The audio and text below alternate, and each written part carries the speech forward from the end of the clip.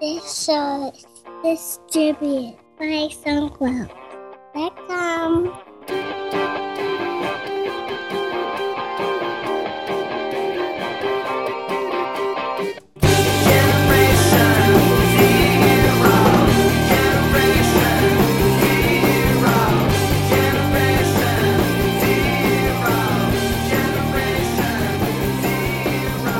Welcome to episode 124 of Texting, hosted this week by Jason Roberts, who's flying solo.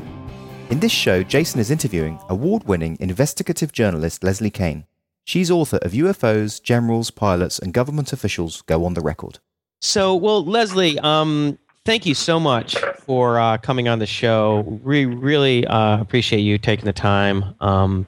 I just finished reading your book, UFOs, Generals, Pilots, and Government Officials Go on the Record, and I have to say I'm extremely impressed.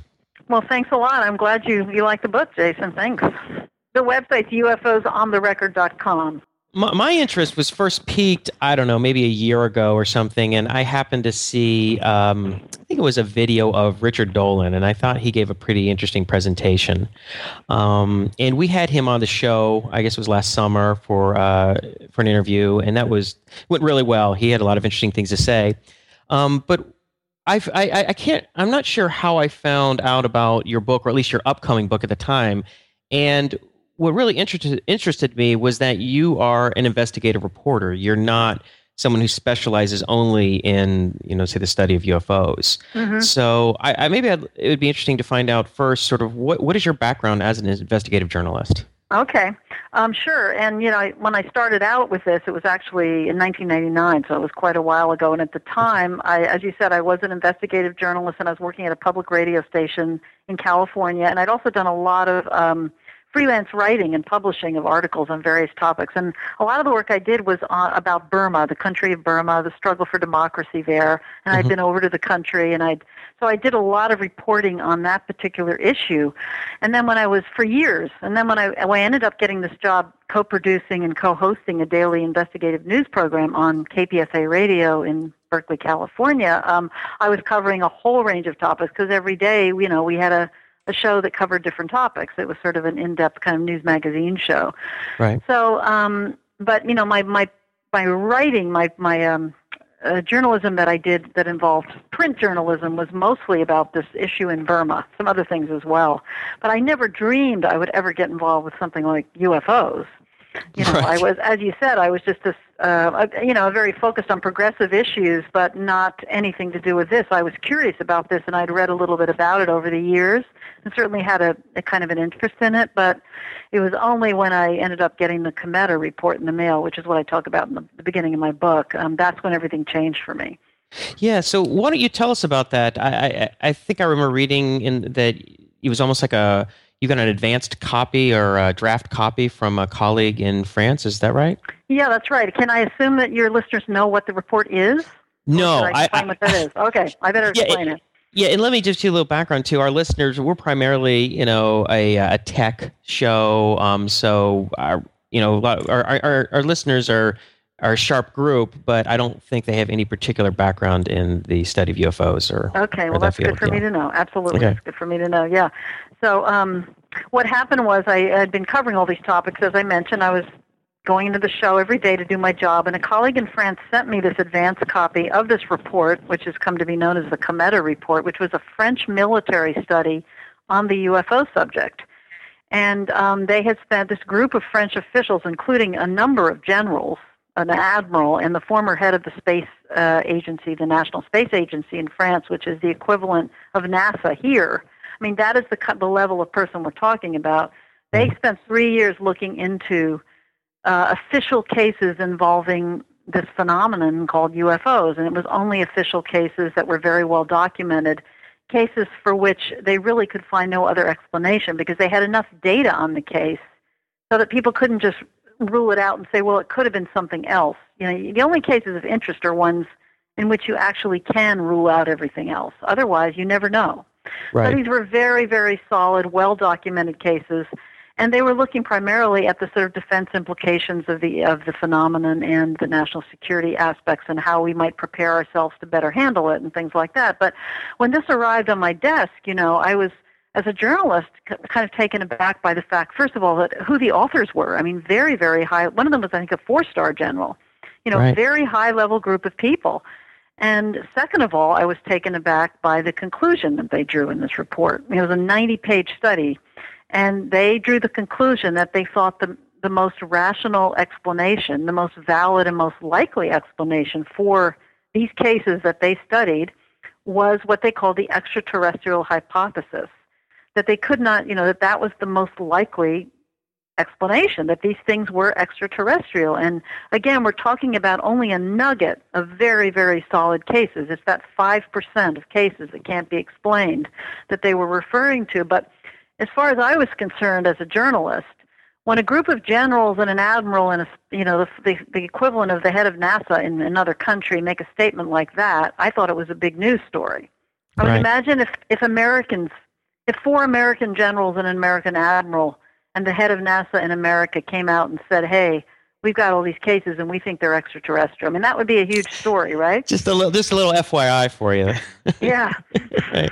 So, I mean, I just sort of said, wow, this is really a big story, and it's fascinating. And I read the report, and the cases were fascinating, and they did analysis as to what they thought the implications might be for society. And, I thought, like, oh, my God, look at the level of people that are saying this.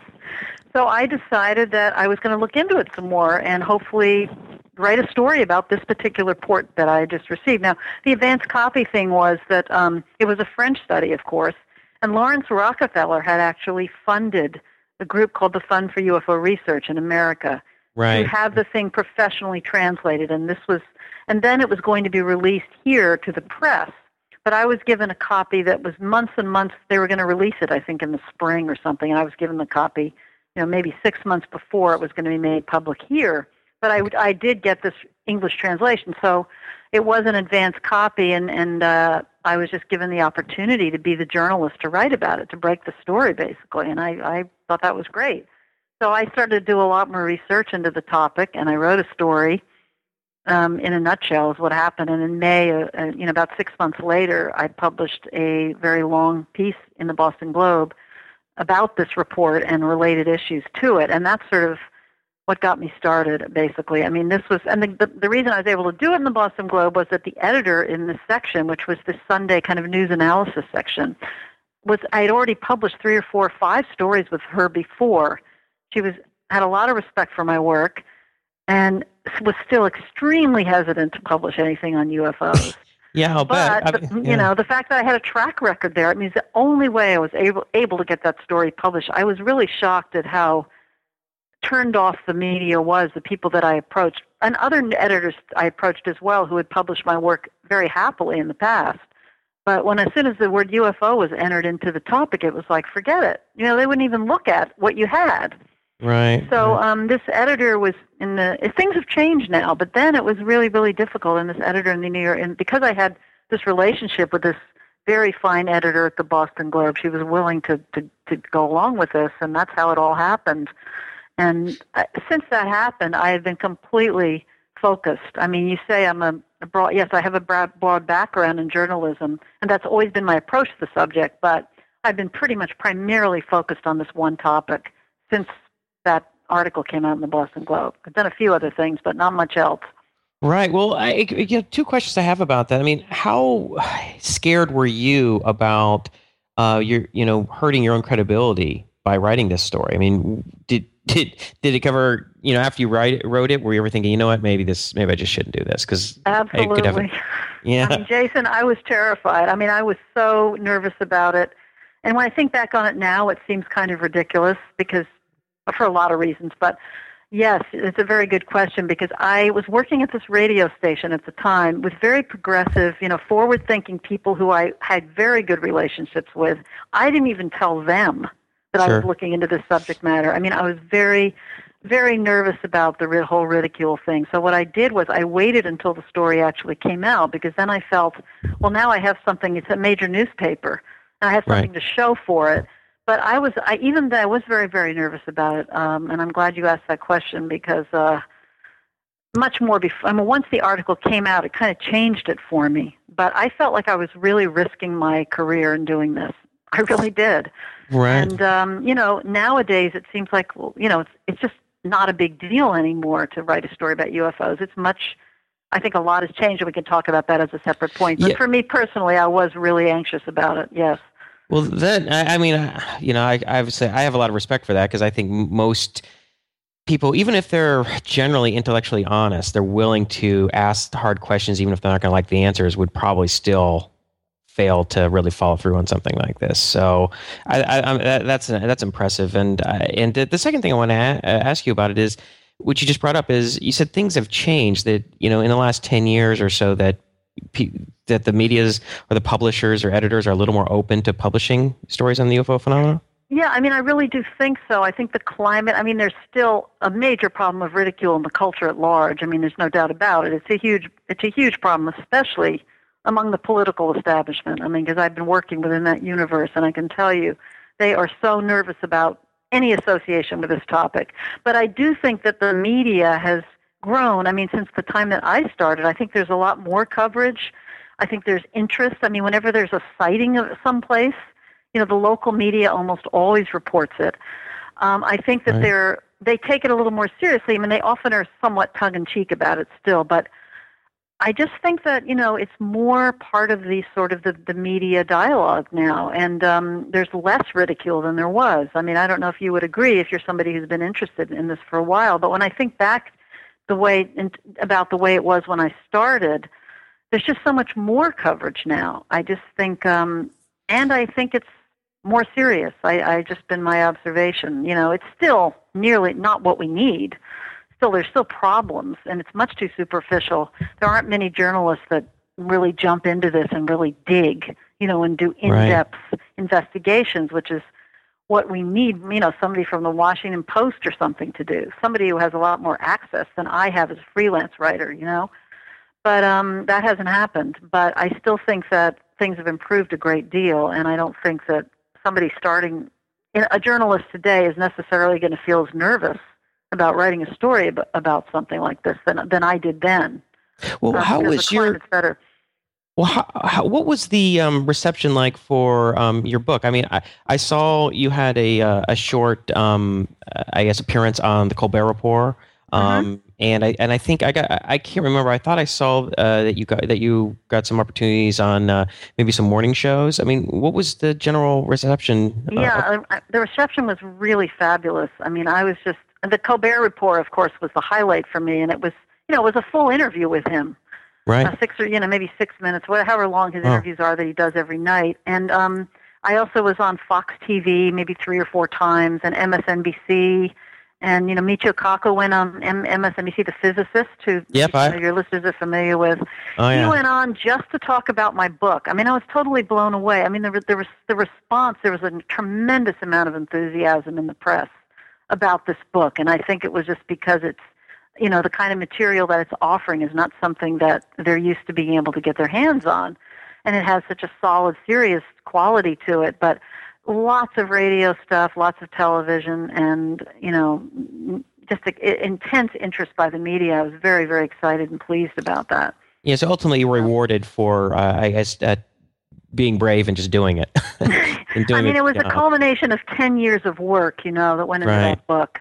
Really, it really was. I mean, it took me many, many years to cultivate the relationships with the people who contributed to the book. And, your listeners need to know that only half the book was actually written by me.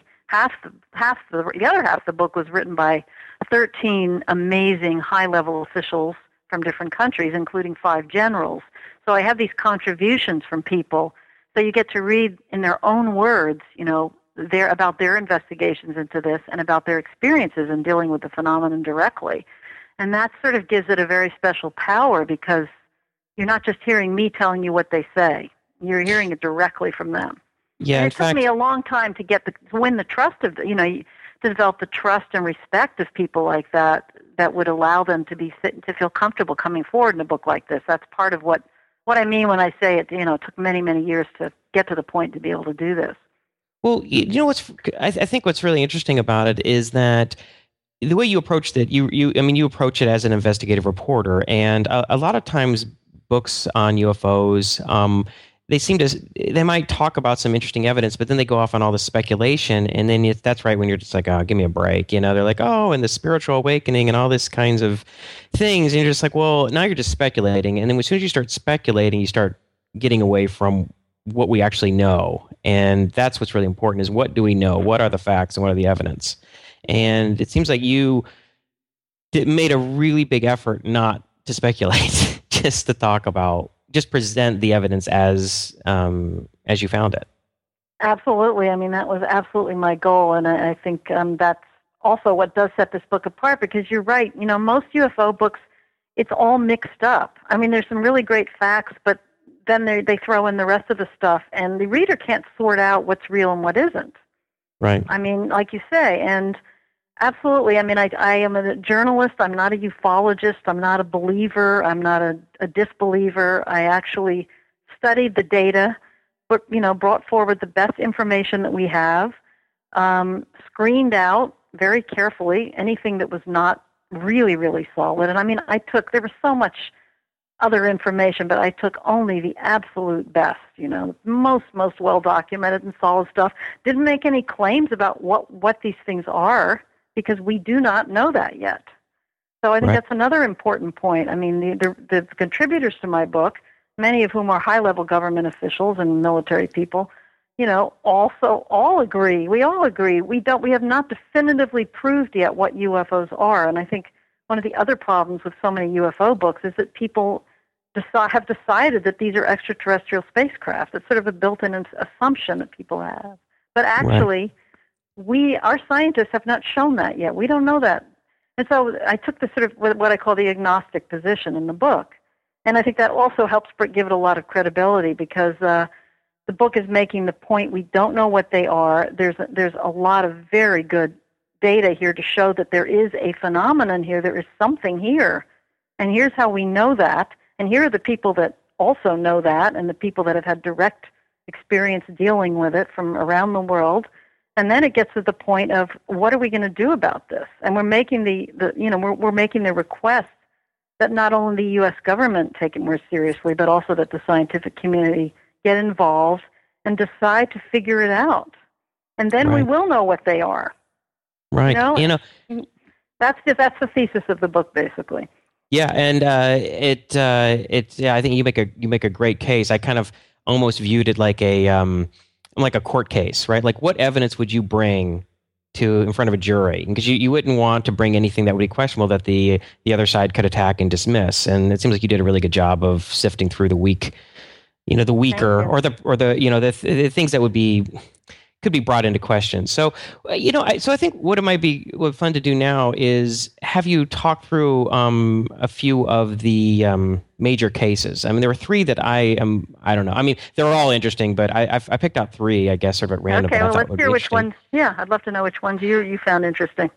Well, I thought what's referred to as the Phoenix Lights, interesting, fascinating. I first saw it in, I think it was I Know What I Saw, the documentary made by Jamie Foxx, which I think you collaborated on to some degree, right? I did assist him. Yeah, I was a producer on the I Know What I Saw, and I helped him produce certain parts of that. Yeah, okay. I did, and I was actually in it briefly, but it's his film, no doubt about that. Right. Yeah. So I remember seeing you in that, and I think I remember like, oh, that's Leslie Kean. Yeah. Actually, my biggest role in that was helping to arrange the press conference. In November 2007, in which that movie was sort of spun off of that press conference. So I was very much an organizer for that event and very involved with that event. Right. That's pretty much what I figured when I saw the press conference, because I had already I think even before I saw this show, I think it was on I think it debuted on the History Channel. That's correct. And I think did, yeah. Yeah, and I think I either had already read about your book or I seen the table of contents. So when I saw the people who were in the show, I was like, okay, wait a minute, this parallels very closely. Exactly, because some of the people in the film have written for my book. That's right. Right. Yeah. So a couple that were just the Phoenix Lights are fascinating, or that whole thing, because it's not like one person just saw a light for a few seconds up in the sky and like, I don't know, man, it looked kind of crazy, and that was the sighting, right? I mean, Exactly. this is truly unbelievable because it was so close up and it was seen by so many people at the same time for a long period of time. So if you could please, maybe tell the story of the Phoenix Lights, that would be really Sure, cool. and of course the Belgian wave is very similar to that. That's too. my other one. Yeah, I mean they both fit that bill that you just described of lengthy sightings seen by many people, over a long period of time that are absolutely irrefutable. But the Phoenix one was in 1997, and it was these sort of delta-shaped, very large. I mean, some people describe them as massive, a mile long, those kinds of descriptions.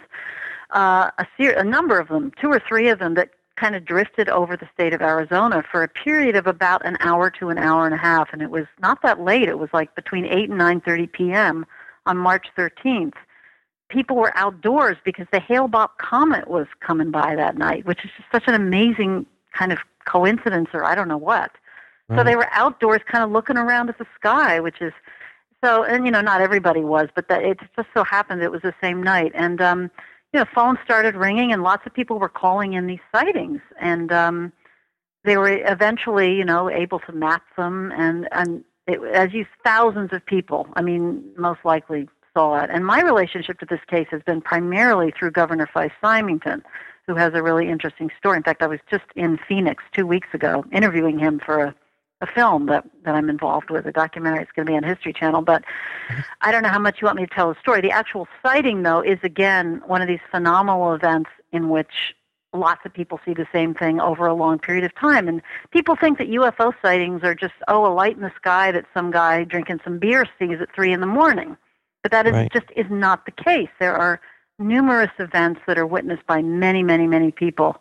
And the Belgian wave was a similar event to the Phoenix case, but really even a stronger case. And this happened in 89-90 in the country of Belgium. And stronger because it had an extraordinary photograph. A photograph was taken because these objects kept coming back. And so you have lots of repeated sightings, and you're bound to get a picture. It's very hard for people to understand why we don't have more pictures. If there were thousands of people out in Arizona that night, we literally don't have one photograph of that event. And people wonder about that. And to me, it's very understandable. I've talked to many of the witnesses to that event, and they describe what it was like witnessing this thing. You're standing there completely awestruck. You cannot take your eyes off of it. You see it drifting over you, and you might have another 20 seconds before it's going to disappear. And you're just standing there, and you cannot believe what you're seeing. And the last thing you want to do is go somewhere into a house or go somewhere else to get a camera. And nowadays, of course, people have a lot more cell phones, and you're going to get more pictures. But even in 97, people just didn't have cameras the way they do now. So when you talk to the witnesses, you really get an idea as to why they don't run off and get a camera. Because the flyovers, although lots of people saw them in Arizona, they don't last that long. The thing is massive. It's moving very slowly, not making a sound. But you see it come, and you see it heading off, and you're not going to have that long to look at it. But in Belgium, the thing kept coming back, and there was a photograph that was taken. It's in my book. It's a really, really spectacular photograph that was turned into the Air Force, analyzed by zillions of labs. The chain of custody has been documented. We absolutely know that this is an authentic photograph of a UFO. And that gives it a tremendous power, and we also have really more data in Belgium than we do in Phoenix because the objects kept coming back. We have all kinds of police officers and army people that saw it too. So both of those cases are just absolutely irrefutable that they occurred. One of them involves a governor who talks about the case. The other one involves a General DeBrouwer, and both of these individuals wrote their own pieces in my book about these events. So, you just can't argue with it. Right. Well, it's really, there was actually some part that it made me laugh almost. In the Phoenix case, you described this, UFO kind of low. It seemed like in dark, and it was like a mile in length or multiple football fields in length at the least, and it went right over a Pee-wee baseball game.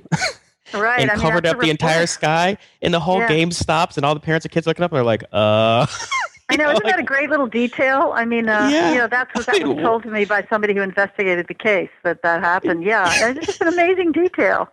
You can imagine just sitting there in the stands watching their kids, and everyone just kind of stops. And then I don't know what they did after the thing went on its way. I mean, I'd love to know. Those are the kinds of things you'd like to know more about. But it was. I mean, people doing all kinds of things that night. A lot of people were in their cars and they stopped and got out. The thing was like right over their cars. It's fascinating. Another guy, I just met some witnesses actually a couple weeks ago when I was in Phoenix for the first time, and one of them was outdoors working on a truck. He was working on this equipment outside the company that he worked for, and he just looked up and there it was. Right. So it's really fascinating. I mean, unfortunately, the Phoenix case is not as well documented as the Belgian case is. I mean, but what we have in that case are lots of witnesses. There are other cases that I brought out in this book which involve militaries and officials and things like that. We don't have that in Belgium. We have the massive amounts of people who saw it, and also a governor who I doubt is going to make up a story about something that's taboo like that. Right. Yeah. Right. Because he writes that whole part about how he initially kind of played it off as a joke at a press conference, but then eventually came out later and says, "All right, I went back and actually saw it myself." Exactly. I think it's a really interesting story. I mean, the transformation that he went through around this whole thing, and the fact that he wouldn't talk about it at the time and actually ridiculed it in a press conference shows the power that this ridicule has on people, especially people in politics. Right. He actually saw it himself but didn't dare say anything. Right. So, it's a fascinating kind of metaphor for the whole problem. And then he changed his mind 10 years later, and since he was out of office and was very impressed by James Fox's film, actually, and just decided, you know what? I'm gonna talk about this. I'm not gonna hide this anymore. And he's been a great supporter ever since he did that. That was in 2008, I think, 2007. It was around the 10th anniversary of the Phoenix Lights. That's when he came forward. Right. In the Belgium case, I made a couple notes that there were like 143 sightings on November 29th, 1989 when it occurred. And I think it said there were 300 cases involved witnesses seeing a craft at less than 300 meters, and 200 cases lasted longer than 5 minutes. And that one of the objects was observed by 13 policemen in 8 different locations, and they just kind of watched it and watched it and watched it, and that was the first back night, and forth.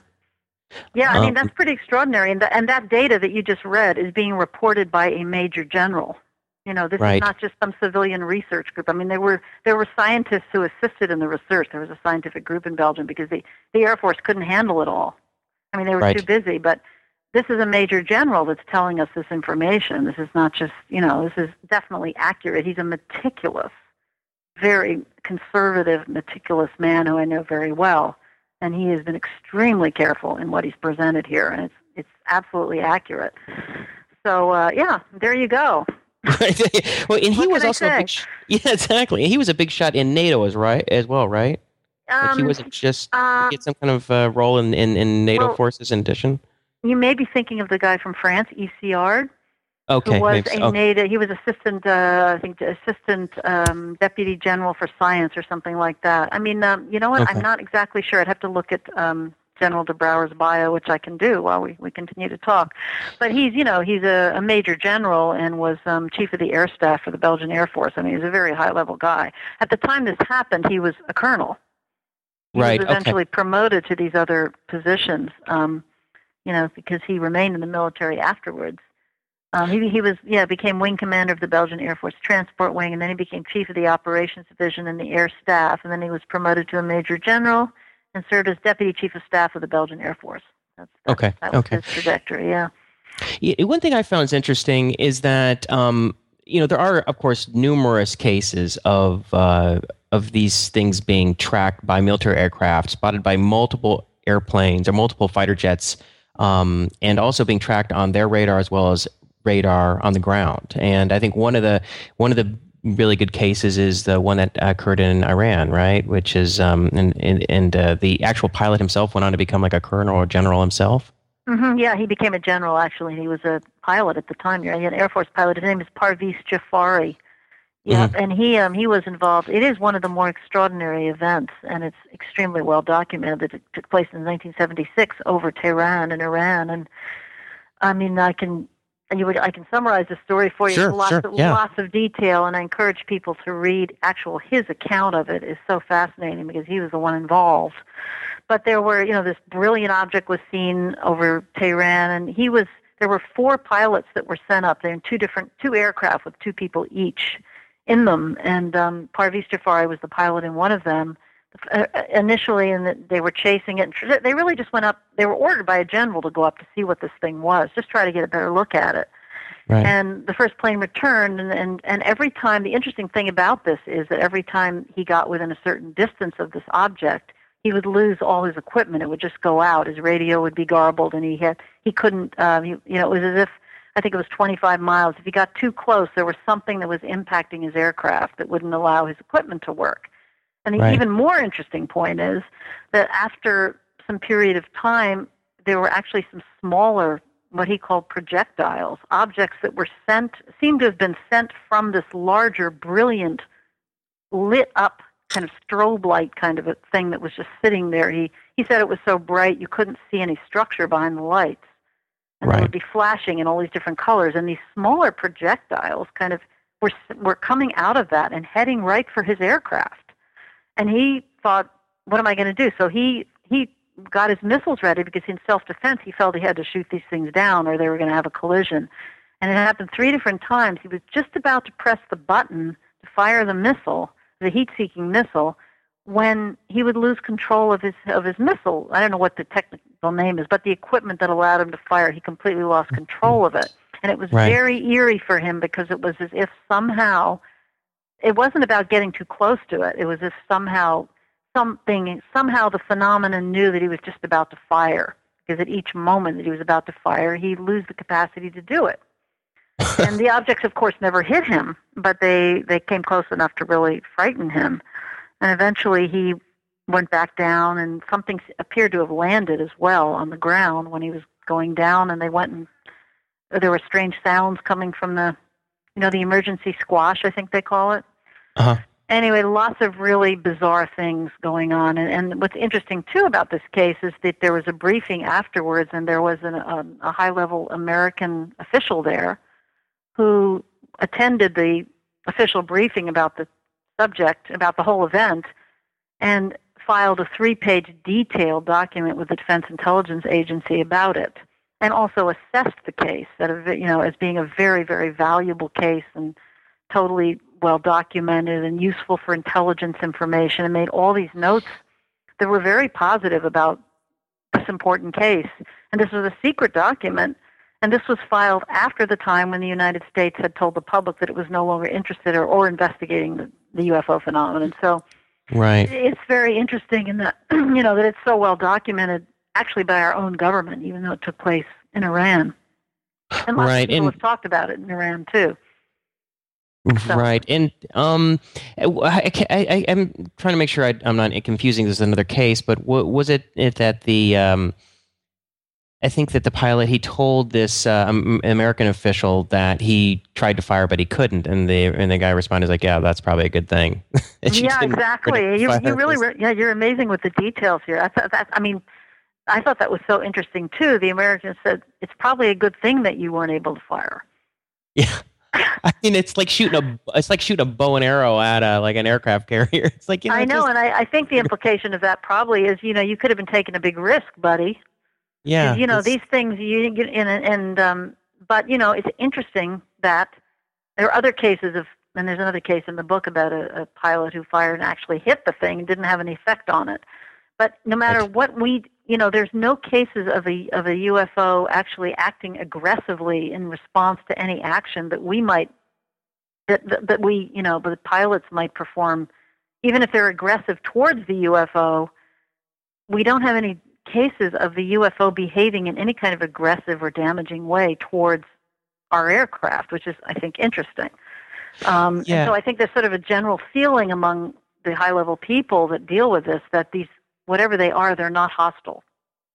And that might also give the military reason to just say, look, we're just not going to deal with it because whatever it is, we can't control it, and it doesn't seem to be up to anything nefarious. I mean, at least it's not hostile. Yeah. It's not really a threat, so we got other things to focus on, and we can't figure it out anyway. I mean, I agree with you that that's most likely their position.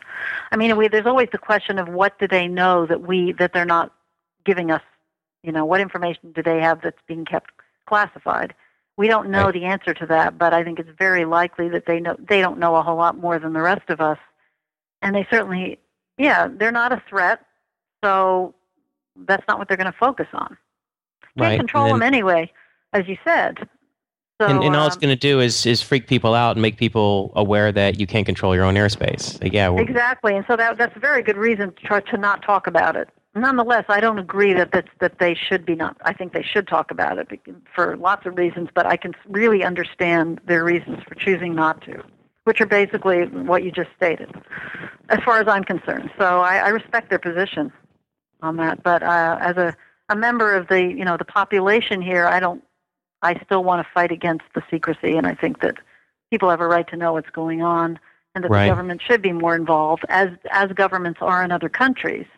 And it's interesting. I mean, Jason, countries like Belgium and the UK and France and other countries in South America, the government has acknowledged very specific cases publicly that they could not explain. They've told the people about it. And there hasn't been any kind of mass panic or fear or disruption to society as a result. So I think it's possible that our officials are underestimating the population's capability of dealing with something like this, even if we don't know what they are and can't explain them, and even if we can't control them. A lot of people accept it already anyway. Yeah, I mean, it seems to me almost like it's a rationalization for them not to talk about it. It's like there are other reasons that they might have, but they'll use that as a rationale. It's like, well, everybody's going to freak out, so or they might. So we'll just use that as a reason not to. I mean, well, another case that I thought is fascinating that I had not heard of until fairly recently was the Rendlesham Forest case. I wonder if you could give us a quick summary of that. Yeah, and again, that's probably one of the more complicated cases. It's very complicated. It took place over days, and it's going to be a harder one to explain. Okay. But it's really, really important. 1980. It was an air base in the UK, but it was an American air base. And basically, there were a series of events that happened over 3 or 4 days. The first night, something actually landed and was witnessed by 3 people very close up. One of them even touched it and drew all these pictures of it and made notes of it in his notebook, took pictures.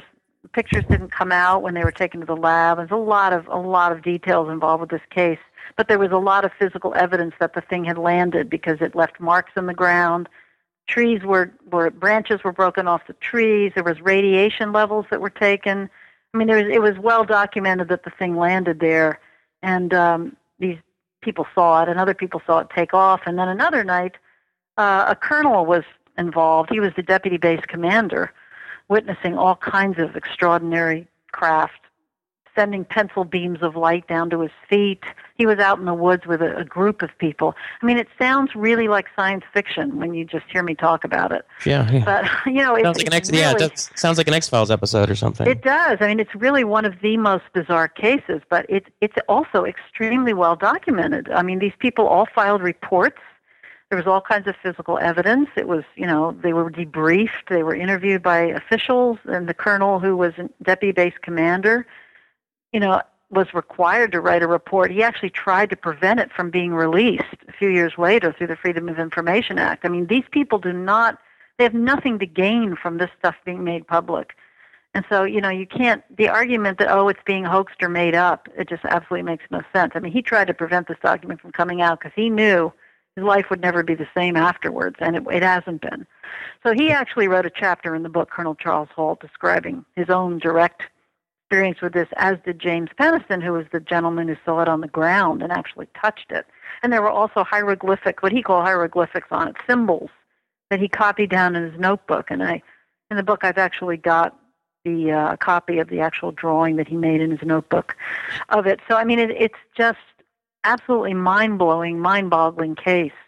Yeah, the documentation is so strong, you just can't really, the documentation, you just they're kind of left stuck with it. Like, what can you do with this? You know, it's documented. It happened. Yeah, you can't pretend it didn't happen. I mean, it's irrational to discount evidence like that and pretend it doesn't exist. I mean, which seems to be what happens with a lot of people is, you know, the assumption is to take this stuff seriously would be somehow irrational. But if you're dismissing evidence or unwilling to look at documented evidence with radar returns, multiple high credible witnesses, things like that, it just seems like it's the other way around, actually. I would agree with you. Yeah, it's irrational to deny evidence. And I think with a case like this, they don't so much deny that it happened as they try to find some other explanation for it. And they're absolutely, you know, the leading one with the debunking community has been that this was a lighthouse. Right. These high-level military people wouldn't know how to recognize the beam that they see every night coming from the lighthouse. I mean, was it like 6 miles away or something like that? Yeah, and it's a regular pulsing beam. They're totally familiar with it. They're not going to be talking about, you know, unidentified flying objects if it was a lighthouse. There's not going to be physical evidence on the ground, you know, with holes in the ground and radiation and trees that have been burnt and, you know, I mean, all the stuff that we have. You know, they tend to come up with these irrational alternative explanations to just find something to make it go away, because they know they can't say it didn't happen when there's this much documentation. So, right. But you know, it's laughable a lot of the time what people will say, because you're right. There's an irrational fear or denial or going on among certain people that this cannot happen, therefore it didn't happen. You know, that's their assumption. You know, I'd like to actually quote something out of your book, which I think really summarizes this very well. Is what I guess Dr. J. Allen Hynek, is that right? Mm-hmm. He says, you write, Hynek postulated that in its inability to accept something as revolutionary as the existence of these inconceivable crafts, our psyche simply shuts the whole thing out. The impossible reality overheats the human mental circuits and blows the fuses in a protective mechanism for the mind. When a collective breaking point is reached, the mind must openly disregard the patent evidence of the senses. It can no longer encompass such evidence within its normal borders. And J. Allen Hynek was the chief debunker for Project Blue Book for a number of years, right? I mean, he went around taking pleasure in debunking sightings. Is that right? That's right. Yeah, I'm really glad you read that. Isn't that a beautifully written bit? Yes, I mean, he's the one that wrote it. I may have paraphrased it, but I don't know if that was a quote or if it was a paraphrase. But, yeah, I mean, he was hired by the U.S. Air Force in the early 50s when they set up Project Blue Book, which was their investigative unit to try to figure out the UFO phenomenon. It was also a place where the public could call in to report sightings. I mean, a long story involved with Project Blue Book, but we'll focus on Hynek. That when he started, he was an astronomer from Northwest University. When he's hired, he was absolutely convinced that this was total nonsense. Right. And all his cronies would laugh about it, and he was going to go and join the Air Force to, prove it. And he's going to help straighten people out that this is all ridiculous. And he spent, and the project was shut down in '70, so he was there for about 20 years. And by the time the project was over, he was absolutely transformed. He knew for sure that there was a real phenomenon here. He had studied case after case after case. And he wrote his own book in the early 70s, a few years later, absolutely classic. If anybody's going to read 5 books on UFOs, that's one of them, describing this transformation that he went through and making the point that these things actually do exist. They are real. And here were the problems with Project Blue Book, and look at the way they ridiculed it when they shouldn't have, and he laid it all on the line. And he was a man who was completely transformed. All it took was for him to study the evidence, right? To be directly involved. And I'm telling you, anybody who does that is going to become convinced, because it's not the opposite way around. It's not like, oh, if I really study this, I'll figure out that it's something else. It just doesn't happen that way. I know so many people. Richard Haynes is another one who wrote a chapter in my book, who's an expert on aviation safety cases. They start out, these people, and they're trained people, thinking this is absolute bunk. And it's only after they spend a long time looking into it that they completely reverse their positions, because they really have no choice. Anybody that studies it is going to come to that conclusion. Most people just don't take the time, or they don't have the interest to do that. So Hynek is a beautiful example of that whole process. Absolutely. And he actually that whole passage got me thinking a little bit of an article that I had read not too long ago, and I forwarded you a link to it. So I don't know if you had a chance to take a look at it, but it was entitled "How Facts Backfire," and it's basically about how facts don't necessarily change people's minds when when it comes in conflict with their established worldview. The examples in in the studies that were done, this was some research that was done at the University of Michigan back in 2005, 2006, was based primarily on political beliefs, and that you could have an absolute credible like this is an indisputable fact that would be complete a conflict with what their beliefs were, but it wouldn't have any effect. Yeah, that's so interesting. Very interesting. I think that applies here beautifully. And it says, in one part, it says, in a series of studies in 2006, researchers at the University of Michigan found that when misinformed people, particularly political partisans, were exposed to corrected facts in news stories, they rarely changed their minds. In fact, they often became even more strongly set in their beliefs. Facts they found were not curing information. Like an underpowered antibiotic, facts could only make misinformation even stronger. And what was even go ahead. Yeah, and what was kind of interesting about it is there's two things that really apply, I think, to the UFO phenomenon as much as it does to politics. As for instance, it says that the effect is only heightened by the information glut. When endless rumors, misinformation, and questionable variations on the truth, it's never been easier for people to be wrong and at the same time feel more certain that they're right. Right, and that's exactly the situation here. We were talking in the beginning about all the misinformation that's sort of mixed up with occasional facts that are thrown together in this huge pot of total chaos. And you're absolutely right. I mean, I'm gonna actually put that article up on my. I didn't have a chance to look at it yet, but it sounds fascinating. I'm gonna put it up on my Facebook page. So it really was a fitting. And the last part about that was really interesting. It said that the last thing I'll quote about is it was a 2006 study by Charles Tabor and Milton Lodge at Stony Brook University showed that politically sophisticated thinkers were even less open to new information than less sophisticated types.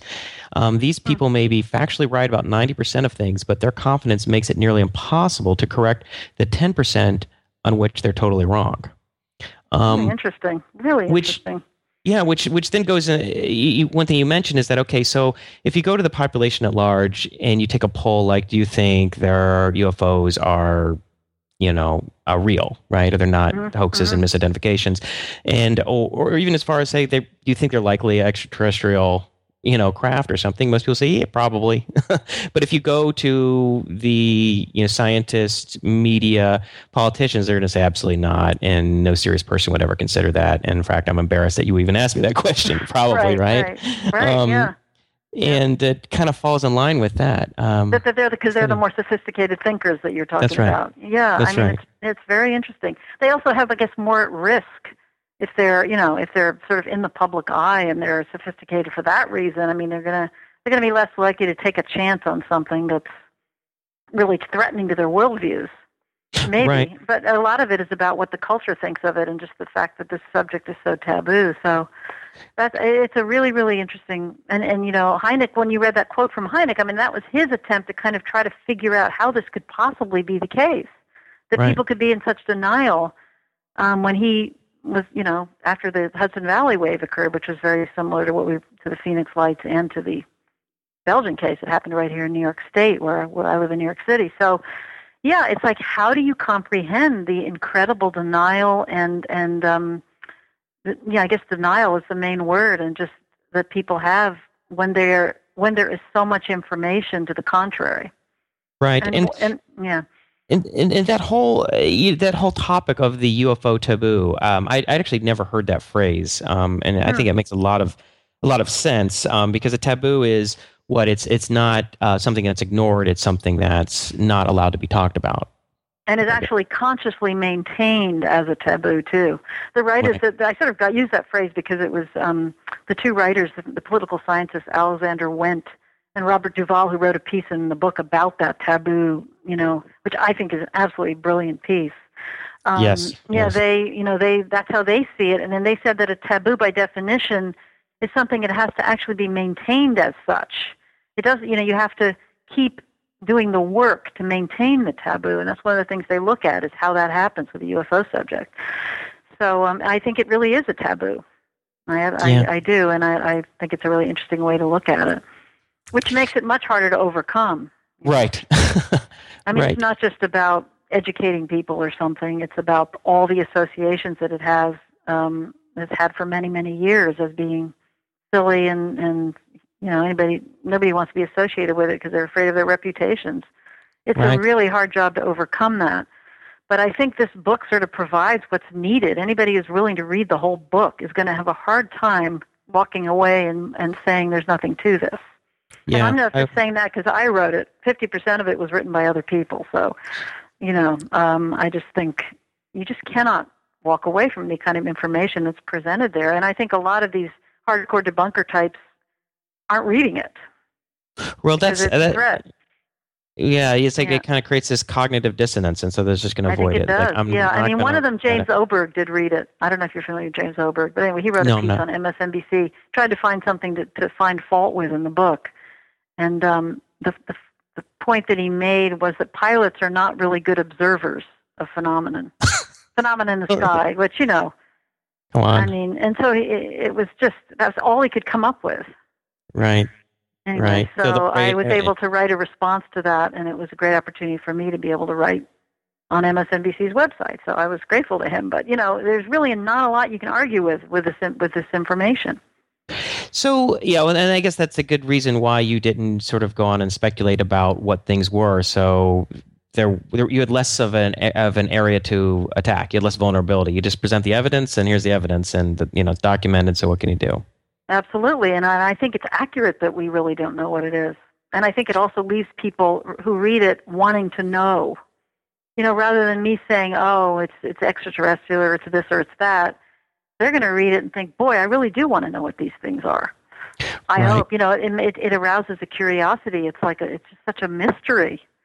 And I find that it's just so mysterious that just natural human curiosity, I think, wants to know what's going on. And I think it leaves the reader with that kind of a desire to find out, which will help push our officials towards that goal, I hope. Yeah, and in fact, I think on a show not too long ago, Justin Ashley asked me why was I interested in the subject, and I said, well, I can't imagine a more interesting question. I mean, just as a curious person, that ranks up there as the top questions. And I think, I was recently watching a show on, I think it was a Science Channel, maybe about astrophysics, and an astronomer goes on there and he said, look, there are only two fundamental questions in astronomy. Where did we come from, and are we alone?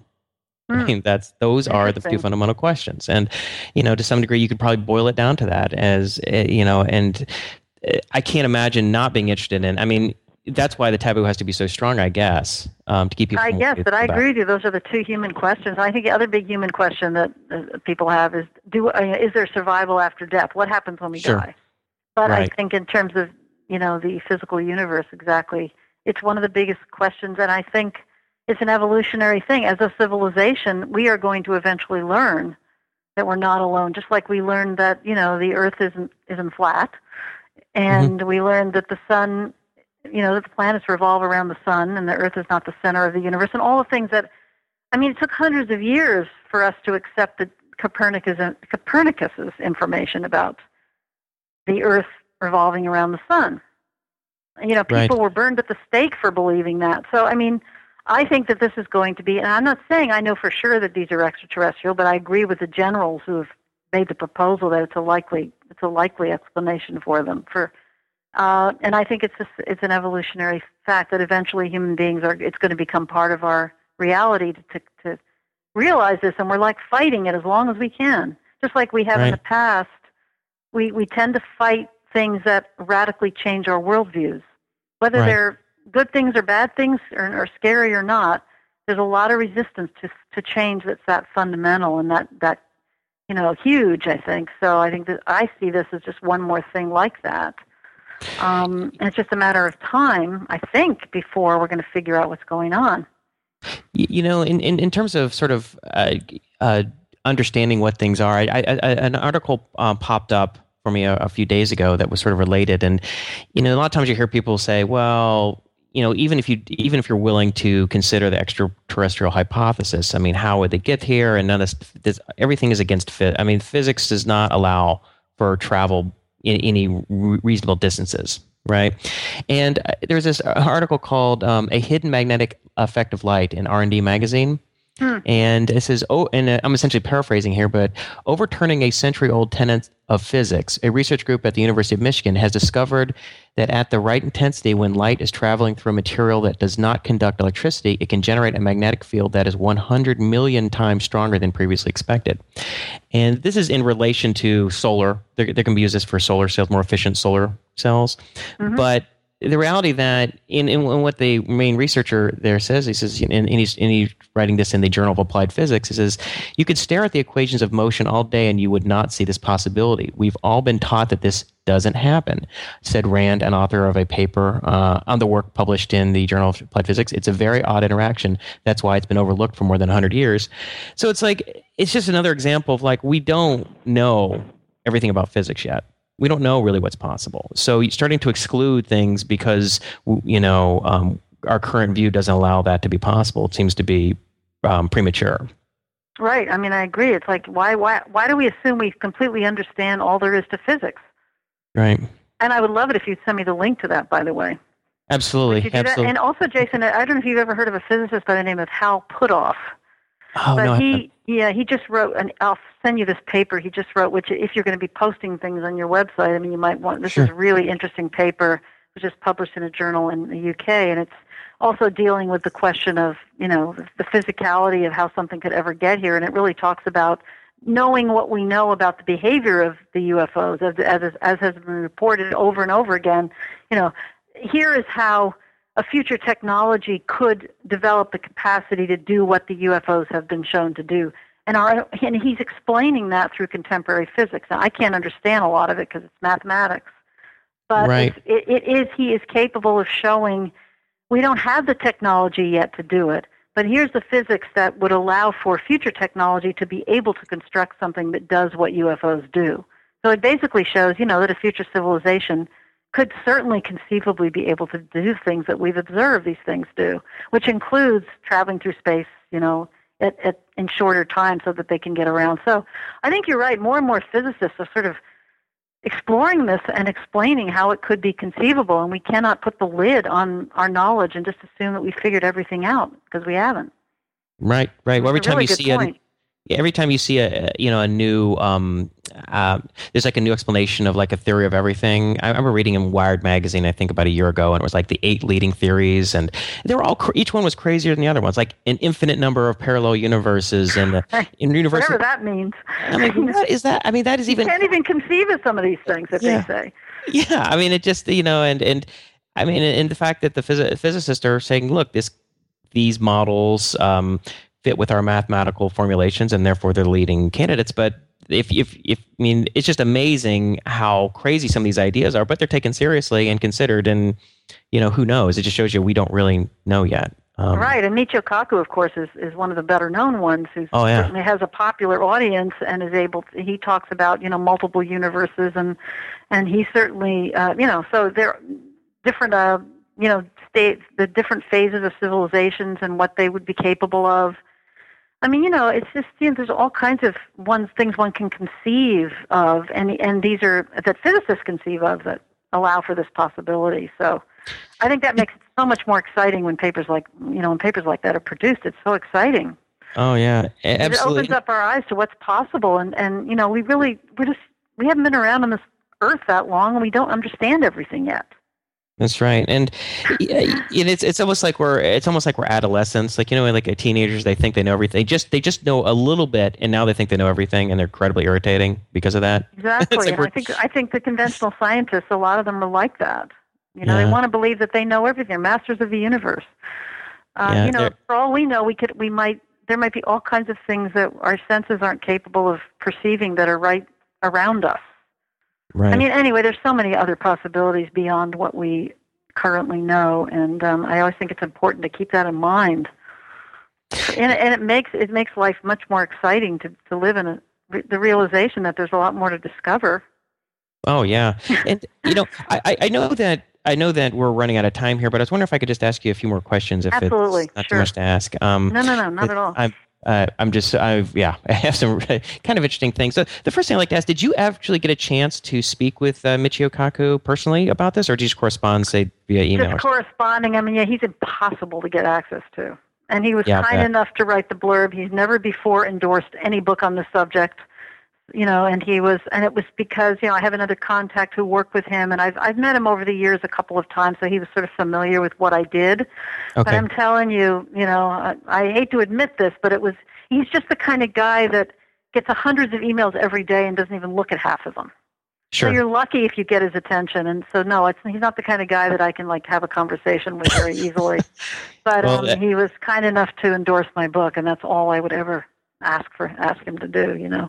Well, that was huge. I saw him on that MSNBC interview, and he made a good case for it. He's like, I couldn't believe that. Jason, I think that was the same night that I was on Stephen Colbert. I come home from Stephen Colbert, which is it was like the most thrilling experience for me to be on his show, because I absolutely love him. And I get this email that says, here's an interview with Michio Kaku on MSNBC, and I think it was the same. I just could not believe, that both those things happened. And Michio Kaku is one of my heroes, Yeah. And it was just such an amazing moment for me. And then, Colbert is also somebody I just absolutely think is great. Yeah, he's fantastic. So, it was really, it was very, very gratifying to have those things happen. And I'm so grateful to Michio Kaku. I mean, I'm just grateful to him. And I think he recognizes that there really is a mystery here, and he likes to talk about it. And he likes to talk about the fact that it is conceivable that an advanced civilization could master technology that would allow them to travel through space. It's that simple. Well, just by the fact that he wrote The Physics of the Impossible shows that he's willing to use physics and still think broadly and not restrain himself. He has enough confidence in his own intellect and his own knowledge and I guess his own credibility that he can say, let's just speculate a little bit here based on what we know about physics. And exactly. Yeah, he has a good imagination too, but he doesn't stray from the facts. And he has a new book, I think, The Physics of the Future or something like that, which I haven't read yet, but it's been out for a few months, and so that's another one where he's sort of looking at what we will be capable of in the future. So it's just something he's very interested in, obviously. Well, speaking of getting big shot sort of endorsements, John Podesta, who was Clinton's chief of staff, actually wrote the foreword to your book. So how did you land that? That's pretty impressive. Yeah, that was another really thrilling moment. I was fortunate. I mean, it's really because John Podesta has sort of been following the work I do since about 2002 when I got involved with this Freedom of Information Act case. It was a Freedom of Information Act actually led to a lawsuit against NASA. And that's a whole long story, and people can go on my Coalition for Freedom of Information website and read about it. But I was working with his brother's firm was involved because I was working with the Sci-Fi Channel who were backing this effort to get the bottom of the case. The Kecksburg is a specific case that happened in Pennsylvania, and we were trying to get documents through the U.S. government. And John Podesta is very interested in open government and the Freedom of Information Act, and he made a lot of reforms in the act under Clinton. Clinton gets Clinton. They were Clinton's reforms, but Podesta was the force behind them. So he's also very just curious and interested in this subject matter. So because of those two issues, he was willing to kind of stand up with us and come to some press conferences and basically support the work that I was doing with this group of people to try to get to the bottom of this UFO case. Right. And so I had this long-term kind of relationship with him. He was very curious about this lawsuit, so I was able to go meet with him after it was over. It took years and years and years and kind of keep him updated on the whole thing.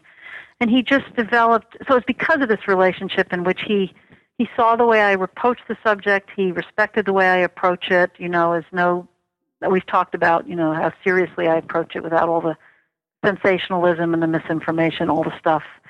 And he just respects it and cares about it. And so because of the contact that we've had, when we won this lawsuit, he made a very complimentary public statement about me and my work. So I thought, okay, maybe he'll write the foreword to this book. And I asked him to do it, and he said yes. It was that simple. Wow. So, I mean, he's just been such an amazing supporter and so willing, unlike so many other people who do find this subject interesting but are not willing to state that publicly. He's willing to state it publicly.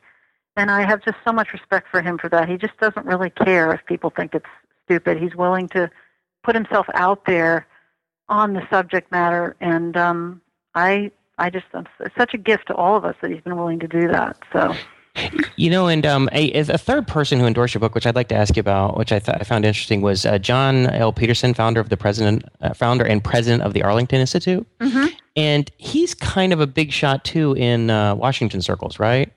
Yeah, I mean, he heads up he's a futurist. I guess that's what they call it, right? A futurist. Okay. Yeah, who specializes in, predicting and analyzing the likelihood that certain future events will occur and how they will impact society and being prepared for them.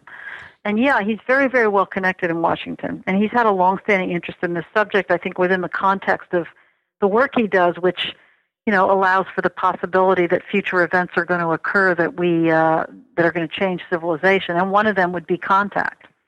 Yeah, because there was an interesting article a while back. We referenced this actually in our interview with Richard Dolan last summer. And it was an article called What's Up with the Black Budget, written by Catherine Austin Fitts, who was the former Assistant Secretary of HUD, or Housing and Urban Development, under, I guess it was Clinton. And in there she says, in 1998, I'll just kind of read my notes here. She says, in 1998, I was approached by John Peterson, head of the Arlington Institute, a small, high-quality military think tank in Washington, D.C. I had gotten to know John through the Global Business Network, et cetera, et cetera. And she goes on to say, he asked me to help him with a high-level strategic plan Arlington was planning to undertake for the Undersecretary of the Navy. And she says that essentially that it was to help the Navy adjust their operations for a world in which it was commonly known that aliens exist and live among us. And it was amazing. And Catherine Austin Fitts was like, what? And now, would that just be the kind of thing that they would just talk about as sort of like a possibility, like they're just throwing out like how to deal with, extreme scenarios? I would think so. I mean, I know all about the Catherine Austin Fitts claims, and quite honestly, I have never asked John Peterson about them because I think that in some circles, people have questions about her credibility. Okay. And it's such a touchy, and I think she made these claims that he said that yes, aliens were living among us, and that maybe he wanted to introduce her to one or something like that. I find that very hard to believe that he said that. But it was supposed to be a confidential meeting. I don't think she was supposed to talk about it. Whatever they said at that meeting, it's not really my business, so I'm not making any inquiries about it. I think Peterson has tremendous credibility, and he's has done wonderful work, and I don't know what to make of that. Sometime maybe I'll have an opportunity to ask him about it. I'm sure he's not going to. I'm sure he's not going to. He's going to deny that ever took place, and I'm sure that the two of them probably don't get along. I don't know. Right. But it's a bizarre thing that I have read over the years and sort of wondered about what actually happened there. I'm assuming there's something that's not being reported completely accurately. But what do I know? We were saying we've got to be able to keep our minds open to anything, right? Right. Who knows? Maybe there are aliens living among us. What do I know? You know what I mean? I haven't seen any, and if there were, maybe there'd be no way to tell. So I'm open to anything. I don't know. And I'm not really going to be, I can't really comment on, her, what she said, because I don't really know the story behind it. Yeah, I wanted to ask about it because I was reading the back cover, just going over, and it said John L. Peterson, founder of Arlington. I'm like, where do I know that from? And I went through my notes, and I'm like, oh, wait a minute, this is great. I got to ask about this. Yeah, I don't know how many people might know about it, and you're very astute, and I have wondered about it myself, but I just have nothing that I can add to that whole bizarre kind of interchange that she had about it. So. If I ever find out more, I'll let you know. I'd love to. And I'd ask you, but what about you pilots, generals, and government officials, but another group that I was curious that weren't covered because there seems to be some evidence of this is astronauts, right? Like and people are Gordon asking that. Cooper and Edgar Mitchell and some others who I had to list them at one point that I was in an email exchange with somebody, and we were kind of cataloging the YouTube interviews with these various astronauts, and it seemed like there's a fair number of them who were making claims. Did you follow up on that much? Yeah, I mean, I've read about them, and I decided, partly just it's a matter of space. You only have so many pages for a book. But the astronaut things, I mean, they're interesting and they're intriguing, but they're usually not documented. And even though they're astronauts, they're saying there might be a conversation where one of them says, "Oh, I see something over there," and they don't know what it is, and then that's recorded, and people make. I mean, the Gordon Cooper thing is at another level, but the comments that astronauts have made while they're in the space shuttle or they see something, it's all very interesting, but it's we don't have anything else except for what the pilots have said. Sure. And that's not really at the level of the cases in my book, which have all kinds of radar and multiple witnesses and photographs and endless data, physical ground traces, and so people touching it. Yeah, exactly. I mean, I just felt like it didn't have the weight in terms of the physical evidence that we needed. And I think, the Gordon Cooper story, of the photograph that he saw and everything is also really interesting. But he's not around, and I don't have any. There's no documentation on that. Again, it's one person's story, and I have great respect for him, of course. But there's nothing else, and so I just figured I wanted to focus in on the cases where I can actually get the people involved, to write about them. And Gordon Cooper is not available for that. And number two, where there's so much documentation for them that it's not just about one person saying something, no matter how high-ranking that person is. We need more than that, So that's sort of in a nutshell why. I mean, if I had another volume or something, I would have loved to have talked more about the astronauts and kind of analyzed what I think is a value that they said and why maybe we can't rely on a lot of it. But I didn't have the space to do it. Right. And people can go on the internet and find out more about it, but it just doesn't have the kind of weight behind it. And I think you'd probably agree with me in terms of the data that we need to really make a case for something. Even if they see something they can't explain, we still don't know whether it could have been something else. And there's arguments. People say, "Oh, it was ice crystals," or it was. I just don't have any way of really analyzing that. It's just it gets more to be a matter of opinion, I think. Right, and then you get caught up in that, and it's like you have to you're sort of playing the part of a district attorney. You're building your case, and you have a lot of evidence, but you're going to restrict it to only the best, because anytime you introduce weak evidence, you're just weakening the whole argument in front of the jury. So yeah, and it's just not as interesting either. Yeah, right. If it's sort of got ambiguity to it, okay, well then there's plenty of that on the internet, and there's plenty more that people can read about. But yeah, and I think a lot of it for me too was not just the best cases, which I think I have, but it was also getting cases in which they're living. I was trying to focus on cases that were fairly recent. I mean, they were all after the close of Project Blue Book, so nothing earlier than the 70s. And where the people were still living and could actually write a chapter from my book in their own words. That to me was an important criteria, and no astronaut is going to do that. Right. That was part of it too. And they wouldn't have a lot to say anyway. Right, because these astronauts, they might be able to write a paragraph. Oh, I heard this is the conversation that we had, or I looked out the window and I saw this thing that looked kind of like this. But they don't have anything else to say, so it just really doesn't go anywhere. So, speaking of going anywhere, I mean, after this book, do you have another book in mind? Are you is this sort of close your investigation in this, or are you going to push forward and you have other things that are worth looking into? Yeah, I mean, it's sort of what I'm trying to do now is, as I said in the book, we're sort of shift more towards trying to create some kind of change within the Washington political system.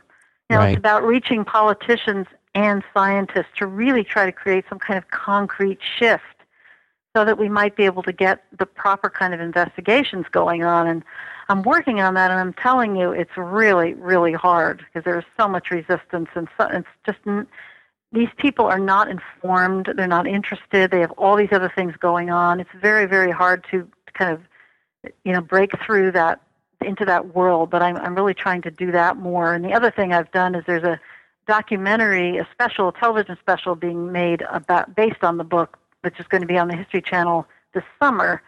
And so I've been a producer, and I have a role in creating this film. I've been doing that since October, and it's taken up a lot of time. And we've been traveling around and interviewing a lot of the people that are in the book.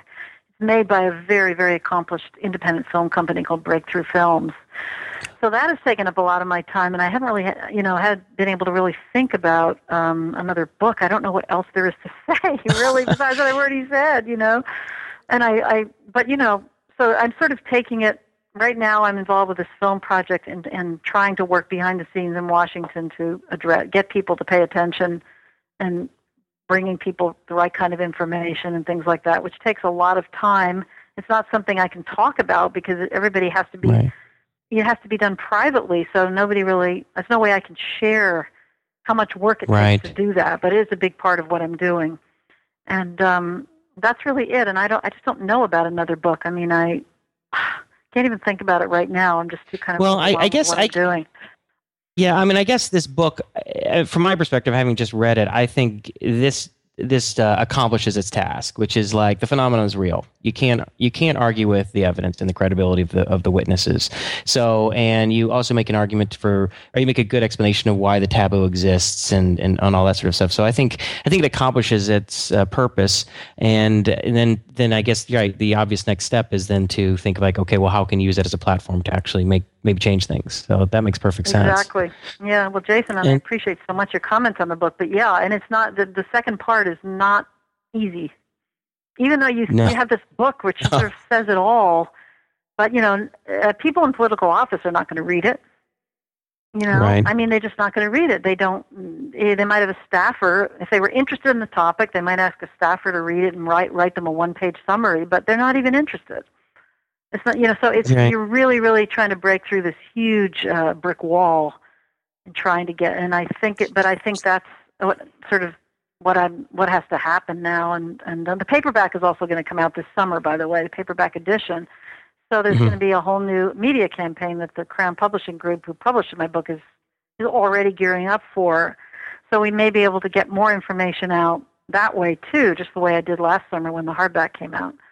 So we'll see what kind of results we get with that campaign also, but that's going to be another opportunity to get word out. No, the documentary will be aired at the same time as the paperback comes out. Yeah. Do you have a title for the documentary? It's called UFOs on the Record, but I think it's part of a series they have called Secret Access on History Channel. Okay. That's a good question, and we just had this conference call with them, and I didn't ask them, but they refer to it, their series as Secret Access, and then it's it's Secret Access : UFOs on the Record. And everybody in this documentary is, are either generals, pilots, or government officials. It's really based on the book and a lot of the same people. And we went to Europe, and we went to Belgium, did a whole lot of work there. So I think it's really going to be good. And I'll definitely have it on my Facebook page when it's going to be aired. For people, that are listening, I do have an open Facebook page. It's my author page, so you don't have to be a friend to get on it. And it's very active, and I have really interesting discussions going on with people and interesting postings, and I will invite everybody to come on that page. And, I will let people know. Word will get out when the thing is going to be on History Channel. And my other website, UFOs on the Record, also has a link to the Facebook page, so... we'll put links in the description to all of this. So UFOs on the Record, and then there's the one about the information. I can't remember off the top of my head. Your primary the Coalition website. for Freedom of Information. Yeah, it's sort of like the work I did before I got involved with the book. But for anybody who's interested in, it's got newspaper stories, and it's got the press conference, the 2007 press conference, and the whole lawsuit I was involved with NASA is also documented. It's freedomofinfo.org. Okay, and then the book is I set up a whole new website, at the time that's really based around the book, which is the UFOs on the Record. But there are links there. Everything's linked together. So, and I'd love to get these articles. Go ahead. Oh, I'm sorry. You were saying? No, I was going to say, Jason, the articles that you've referenced during this interview sound so fascinating, and the ones you haven't already sent me, I really look forward to you sending me those links, and anything else you run across in months to come that sort of relates to this. You obviously are plugged into a very kind of scientific approach to these issues, and I really value that. So I'd love for you to send me links. Oh, absolutely. That I'd love to. When I was reading your book, I just had all these ideas, and I just said, man, I wish I filed my links a little better because I couldn't find some of the stuff that I was looking for. I'm like, there was this other article, and there's this one I just read last night about the SETI and how they shut down SETI, and you were talking about one. You mentioned in your book. Go ahead. Yeah, and one aspect was really interesting is you mentioned, I think, and maybe it was in your preface or something, introduction, about how there were 400 extrasolar planets that had been discovered so far. And even in this article, more by now. Mm-hmm. Yeah, this spring there's over was it something like 1,235 new possible planets have been observed by Kepler, extrasolar planets, which is the telescope and space telescope. Right. It's like it ever expands. So I'm like, yeah, that's another interesting part. But it's so hard sometimes to keep track of all these links. I agree with you. I mean, we're all in information overload here. Information overload is the name of the game, right? And and it's hard to know how to organize them. I have the same issue. I just sort of pop them on my Facebook page, and at least they're sitting there, But somewhere. I know, and it just sounds like you're really plugged into some really, really great information. So I value that a lot. Well, yeah, thanks. I'll definitely I'll forward to you what I find that seems relevant and interesting, and that I might think it might be helpful for you at all. Well, Leslie, it has been really an honor to have you on, and I'm so I so enjoyed reading your book. I think it's a great addition to just understanding for everybody about what the hell's going on. So thank you so much for writing it. Well, thank you. It's been really delightful to talk to you because you've read it so carefully, and you have really, really important comments to make, and you've been great to talk to. Really enjoyable. Well, thank you very much, and I wish you the best of luck with the new documentary and with what you're trying to make happen in Washington. And I'll definitely be in touch. I'll send you some links. So thanks so much. Okay, well, best of luck to you, and thanks again for doing this. I really appreciate it. All right, that's a wrap. We're out.